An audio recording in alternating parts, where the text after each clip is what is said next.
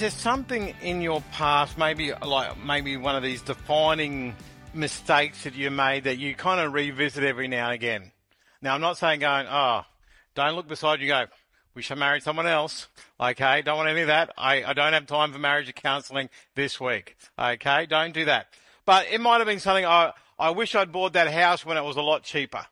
Or I wish I'd studied harder in school so I wouldn't be working the job that I am now. You look back and go, I wish there was that moment in time I did that instead of this, and so all of a sudden you revisit it all again. And sometimes you go, I wish I could go back and change that one thing, or maybe it's more than one thing. There's a movie out, a long time ago now. I think they've even made a TV series now called Frequency. Now, bit of a sci-fi mystery sort of action movie, and basically the premise is that there was a fireman, can't remember his name, and one day he goes into a fire and he makes the wrong choice and he dies in the fire. And then many years later, his son, who's still dramatically affected by it, all of a sudden there is the Aurora Borealis, and he's able to connect the ham radio from the future with the one in the past, and they're able to communicate. And once he realized who it is, he said, hey, Dad, tomorrow, instead of going the fire, don't go this way instead of that way. And all of a sudden he changes the past, and his dad's alive, but in so doing, he changes the other things about the past, and that's sort of where the movie leads, and it becomes this story of getting to a point where you're happy in life. And so sometimes we can live with the regret of those past mistakes. For some of us, they're deep entrenched in our life. A hurt that's so deep, maybe someone's done it to us, someone has walked out of our lives. But sometimes we can look back and go, that moment is always, and we say this to ourselves, is always going to impact who I am today and into the future. Now, for those who are this is not really an Australian thing, but baseball is at least known by us as Australian. And most of us would have heard of Babe Ruth, and most have heard the name. And Babe Ruth was a famous baseball player. He, big guy, he swung hard and he missed a lot of balls, but he hit a lot of balls out of the park as well. And basically, back in 1919, the owner, Harry Frazee, made the decision to sell Babe Ruth from the Boston Red Sox to New York Yankees. And basically, many of the Boston Red Sox blame that decision, that action, that point in history that brought about an 86-year drought of winning any championships. They sort of said, it's because Babe Ruth was sent away that we have lost for the past 86 years. Now, Babe Ruth was dead and gone by this time. New players have come in, but they still look back to that one moment that defined their present up until 2004 when they finally won. For 86 years, they bore the burden of believing they could never get past their past. But our past doesn't just weigh us down in sports. As I said, we could point to some mistakes, some decisions, some things that have happened to us. Some decisions are just honest mistakes that do not have many consequences, while others have devastating effects that last for years. Though we cannot change our past, even if we'd love to, we can ensure that our past does not control our present or our future. And the Gospels are full of stories of individuals with shady pasts. Like, you read the Gospels and you can see people, if their past was a requirement of being perfect, they're in the wrong book then. Like, you go through, you've got Matthew, you've got the whole list of them. There are just people that have lived their life, and all of a sudden they get into this mix up here or this fight here, and they come to Jesus, and we've got prostitutes, we've got tax collectors, we've got other people who have a life, they have a history. You know what we mean? I've got a bit of a history, and you kind of go, when you're talking to the police, they've got a bit of a history. All of a sudden, that's not a good thing when police say that about you. Like, that person's got a bit of a history, and you go, ooh. That's what would have been said about a lot of individuals in the New Testament. And we speak about the transforming power of Jesus' selfless sacrifice on the cross and his triumphant resurrection from the grave. And when people placed their trust in Jesus, they were different. They were forgiven and they were made new. And it's the greatest news of all of our decisions. Even though they've caused guilt and change, they can be nullified by Jesus' love. And we see this in 2 Corinthians, what our hands read to us this morning. Looking at verse 17, therefore, if anyone is in Christ, the new creation has come, the old is gone, the new is here. The old is gone, the new is here. It does not say, and I think this is where we get trapped, it does not say the old is improved. I think that's what some of us hope for. God is going to take this mess and he's just going to put a Band-Aid here, a cover of paint here, and patch us up, and we'll live a better life than what we used to live. And the thing is, that's still maybe a huge step forward, but we are still stuck by the things that we have done. They are still scars and pain and hurt. Jesus says, no, I don't want you to improve the old. The old is gone and the new has come. Jesus is not a handyman that sort of renovates us. He transforms us. He makes us into something new. And that's our first point this morning. When it comes to like letting God's love reign in our life over our past, it's out with the old and in with the new. The love of God removes all of the old sin, shame, guilt, mistakes, failures from our lives. And straight away, I am sure that there would have to be at least one person here who will, it's just said in their head, oh, not my sin, not my shame. God's not that big. No, your sin is not that big. Our God is that big. And that's the thing, like, he does that. He removes all those things. It overpowers the hold that all the old things used to have in our lives. However, it has to be cleaned up, and a space made for the new thing God wants to do in our lives. And see, when God comes into our lives, he does not simply overlook our sinful past. Instead, he forgives it.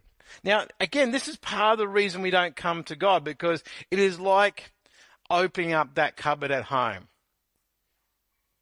And God, have a look in here. And we go, oh no, please. And the thing is, I've never really watched, I've only seen the ads, but anyone sort of brave enough to say they've watched one of those hoarding shows where they come in and they take everything out of the house and they set it up in like a big shed area and they go, this is the stuff we got out of your house. And they have to throw it all away. Well, that's what it is. We kind of hoard our sin. We hoard our attitudes. We hoard our hurts, and we shove them into this spiritual cupboard within our life, and we keep it shut, and we will let something out every now. Oh, God, you want to forgive something? Here. Oh, forgive that. Oh, I feel so much better. So much burden's off me. But the cupboard's still full of gunk. And Jesus wants to come in and have a look at it and go, oh, there's a lot here. And maybe we head in shame and go, oh, yeah, I'm sorry, Jesus. I know you can't fix this. I know, this is not a big deal. I got it. It's just a lot, and you should have given it to me earlier. You would have been so much better off if you'd given this to me earlier. And Jesus comes and he forgives that. When we confess our past to Jesus we confess our past to Jesus in order to experience his radical forgiveness. And to confess means to agree with God. So God looks at our mess and he says it's a mess. And then we say, yes, God, you are right. The thing is, we sometimes try to defend our mess. Well, it's not that bad, God. You should see the guy next door. You should see my husband. You should see the junk that he's got in his life. You should see my kids. You should see that person I work with. And God says, I do. I have seen it. And that doesn't change that your mess is still a mess. And we need to humble ourselves and say, yes, God, I agree with you. I confess that it is a problem. We confess, we acknowledge the old sinful ways as just that, old and outdated. When we confess, we agree to allow God to replace those sinful ways with godly ways that are new and better. We go from telling lies to speaking truth, from being selfish to being selfless, from spreading gossip to offering encouragement, and from burning with anger to being filled with joy. When remodeling a house, it's important to remove any of the old rotten pieces and replace them with new, fresh materials. And if you do not take out the old parts, they are destined to come back and haunt you. It's like weeding. You don't get the roots out, it grows back. It looks good for a while, but it grows back. Exhibit A over here in our church garden. Next working bee, it'll be a job for anyone who wants to practice removing sin from their life. It's going to be a practical, spiritual explanation of removing sin from your life as you weed our church garden. That's just an advertisement. But the thing is, when we try to live as a new creation while holding on to our past vices, we end up frustrated, and our relationship with God and others always suffers. We have to allow God to remove it and start afresh with a renewed heart and instill within us a desire to live with him. Psalm 103 verse 12 says, "He has removed our sins as far from us as the east is from the west."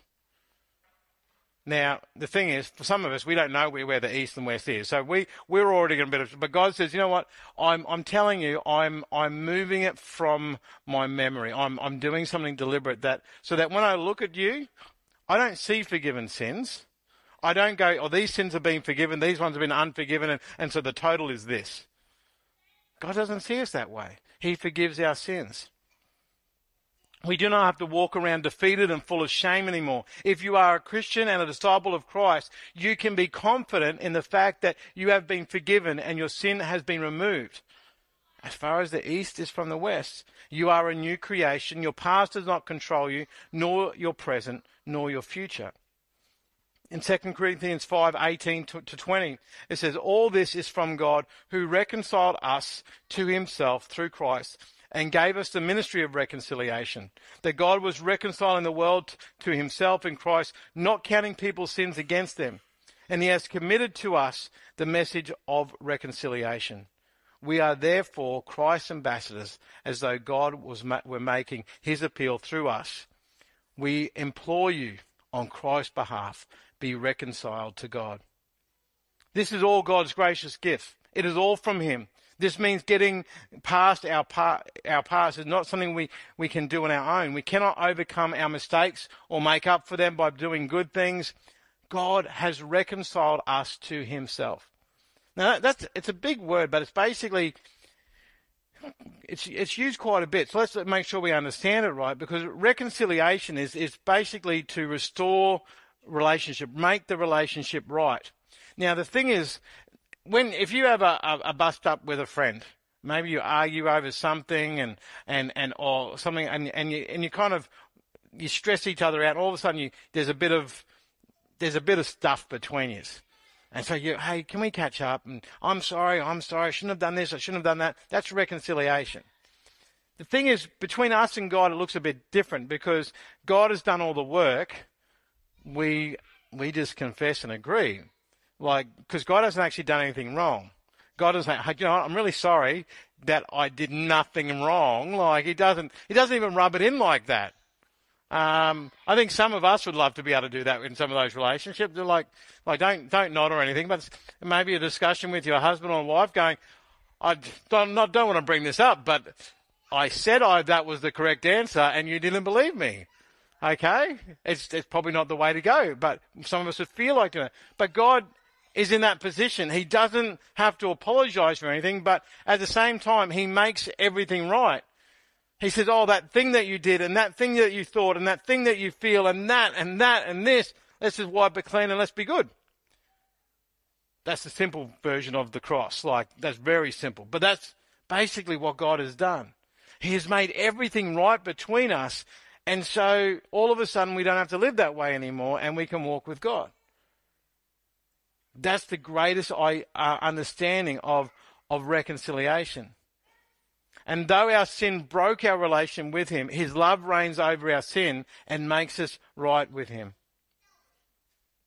So when we confess our sin against God, and receive his forgiveness, we experience a restored relationship with him. Love reigns in us and we are made new. But not only that, but then we become conduits of this reigning love for others around us. So our second point today, God's love for us and God's love through us.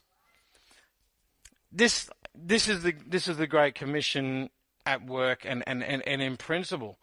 Because God is interested in the entire world being reconciled to himself. And again, okay, this might be my thinking process, so like judge me if you need to, but sometimes we go, oh God, I'm deserving of your grace, but that person over there's not. That guy that I work with, he is horrible. Or, I don't know how I do that one, because that guy I work with is, yeah, I'm the only one here. But anyway, but the thing is, like, we kind of then sort of look at others and go, well, you're not deserving of God's love. And it's like what I said earlier, like we kind of sometimes, the church is full of messy people and you are one of them. But we don't want to think that way. I'm not a mess, everyone else is. But no, we are all a mess and we need God's love and forgiveness. And so God wants his love to come alive in us so that through us, his love is extended to others. He doesn't want anyone to live a life weighed down by a sinful past or shackled by shame and guilt. God extended grace to us through Jesus' death and resurrection. And now we are to be ambassadors who implore others to confess their sin and to be reconciled to God as well. Now, this becomes a little bit more difficult in our world because a few months ago, or a month or so ago, we were talking about truth. And sometimes when it comes to truth, we don't want to call sin anymore. We want to call it something brand new. We want to kind of give it a fancy name. And I remember years ago hearing an old comedian, and he said even back then they were doing it. We changed the words to make them sound sort of more attractive to us. So we think of the old word adultery. It's just even when you say it, it's like, oh, you're condemned, and they've cheated on me. But the word affair, it actually sounds nice. I'm having a lovely affair. And so we changed the way we talk about sin, and all of a sudden we sort of put a paint job on some of the sins that God says these are damaging to the world, and all of a sudden they're accepted as good. And that becomes a struggle for us because we don't want to just go out and sort of say, you are judged, but people cannot know God's love fully until they know the things that are preventing them from walking with God. And so we've got to do this in a loving way. We want people to be reconciled to God as well. A love for God, in saying all this, is better caught than taught. People want to see you live it out. We can tell people all day long about being a Christian and what it is like to have our past wiped clean. However, people do not want to have you lecture them. Like my kids don't like being lectured. I'm sure most of us are well and truly past those days. It still may happen for us, but we get to the point we don't want to be lectured to. And they want to see us living it out. If they see the joy that comes from knowing God and the freedom from being united with Christ in your life, they may be drawn to a reconciled life with God as well. A love for God is contagious. Now, the thing is, sometimes I'll be talking with Christians and then I'll be talking to non-Christians, and sometimes the things that non-Christians complain about are the same things that we complain about, and sometimes the non-Christians are more appreciative of life than we as Christians are. No, I'm not saying this is everyone. I'm just saying at times we, like as I say to my kids, we are ninja whingers. We whinge to expert levels. And the thing is, when we do that, we don't see the good that God is doing. We don't see how God loves us. All of a sudden, we look at what's going wrong in my life. And do you know what? We get to the point we can whinge about the most minute things. Someone cut me off in traffic. I'm 5 minutes late for work. The kids haven't done the washing up just yet. Maybe it's never that. Kids have never done the washing up. Maybe that's the problem. Maybe it's an escalated thing. Like we get outside and like, oh, it's raining too much. It's not raining enough. It's too hot. It's too cold. We will find something to whinge about. And in doing that, we don't thank God. We don't praise him. We don't see how he loves us. But if we can approach today, and again, I don't want us to sort of fake it till we make it in this. I want us to actually take time to actually reflect on what God is doing in our life. Are you stuck in traffic? Thank God you've got a car. Your car's not working? Thank God for exercise. Your kitchen's dirty? Thank God for takeout.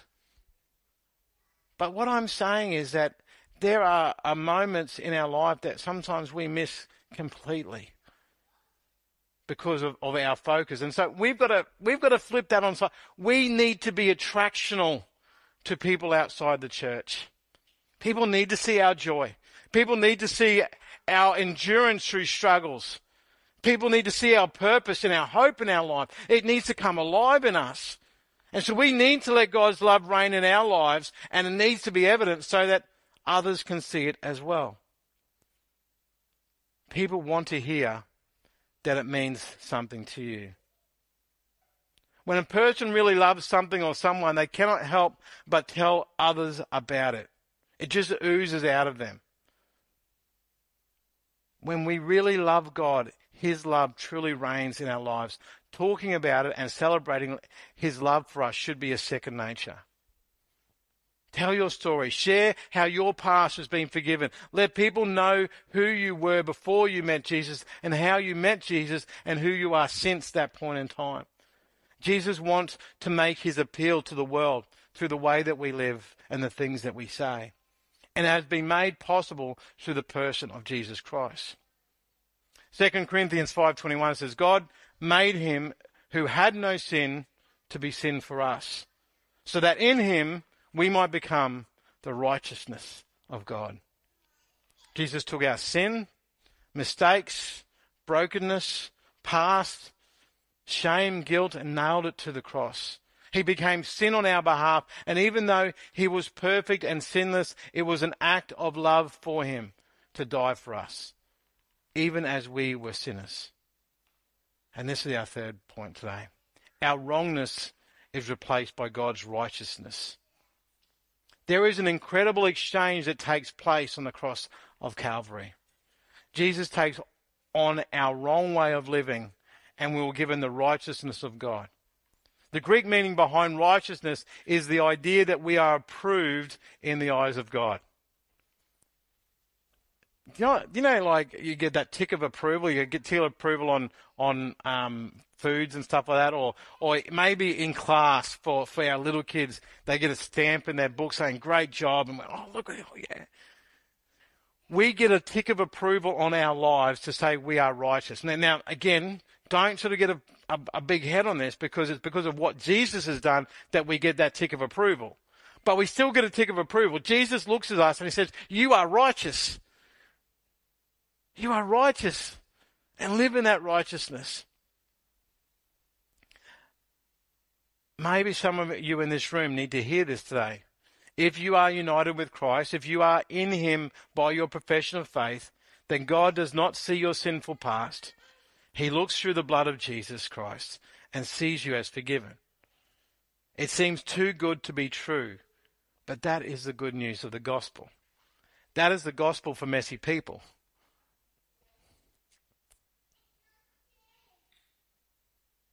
Sometimes we can get into a position where we think just by doing this and this and this, life will work out. Well, the world kind of sells this idea. If you get a good job, you'll be able to get all the things in life. If you get all the things in life, you'll be happy. And so all of a sudden we hop on this. But in the meantime, we make mistakes and we kind of we feel life messed up. And so we kind of start the recipe again and try and get life right again. But it never works out. We need to understand that and experience the truth that God has forgiven our past by the life, death, and resurrection of Jesus Christ. It is too good to be true. Sometimes it's like we think it's far too simple to trust, but that's the reality. Many of us think that we have to add something to it somehow. Maybe earning like a brownie points with God. But it's not meant to be that way. Rather, we are invited to simply receive the love of God and allow it to reign in our lives. Then, and only then, will we experience the joy of freedom of the new life with his love reigning in it. Let's take some time to pray.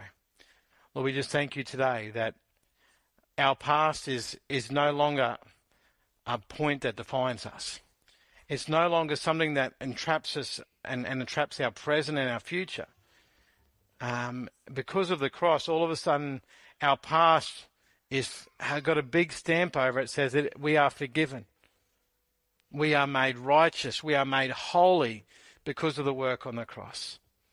And I pray for everyone here today that may feel trapped by hurts, by brokenness, by mistakes that they have made, by sin that has sort of like left a scar in their life, and they feel that that's the only person that they'll ever be.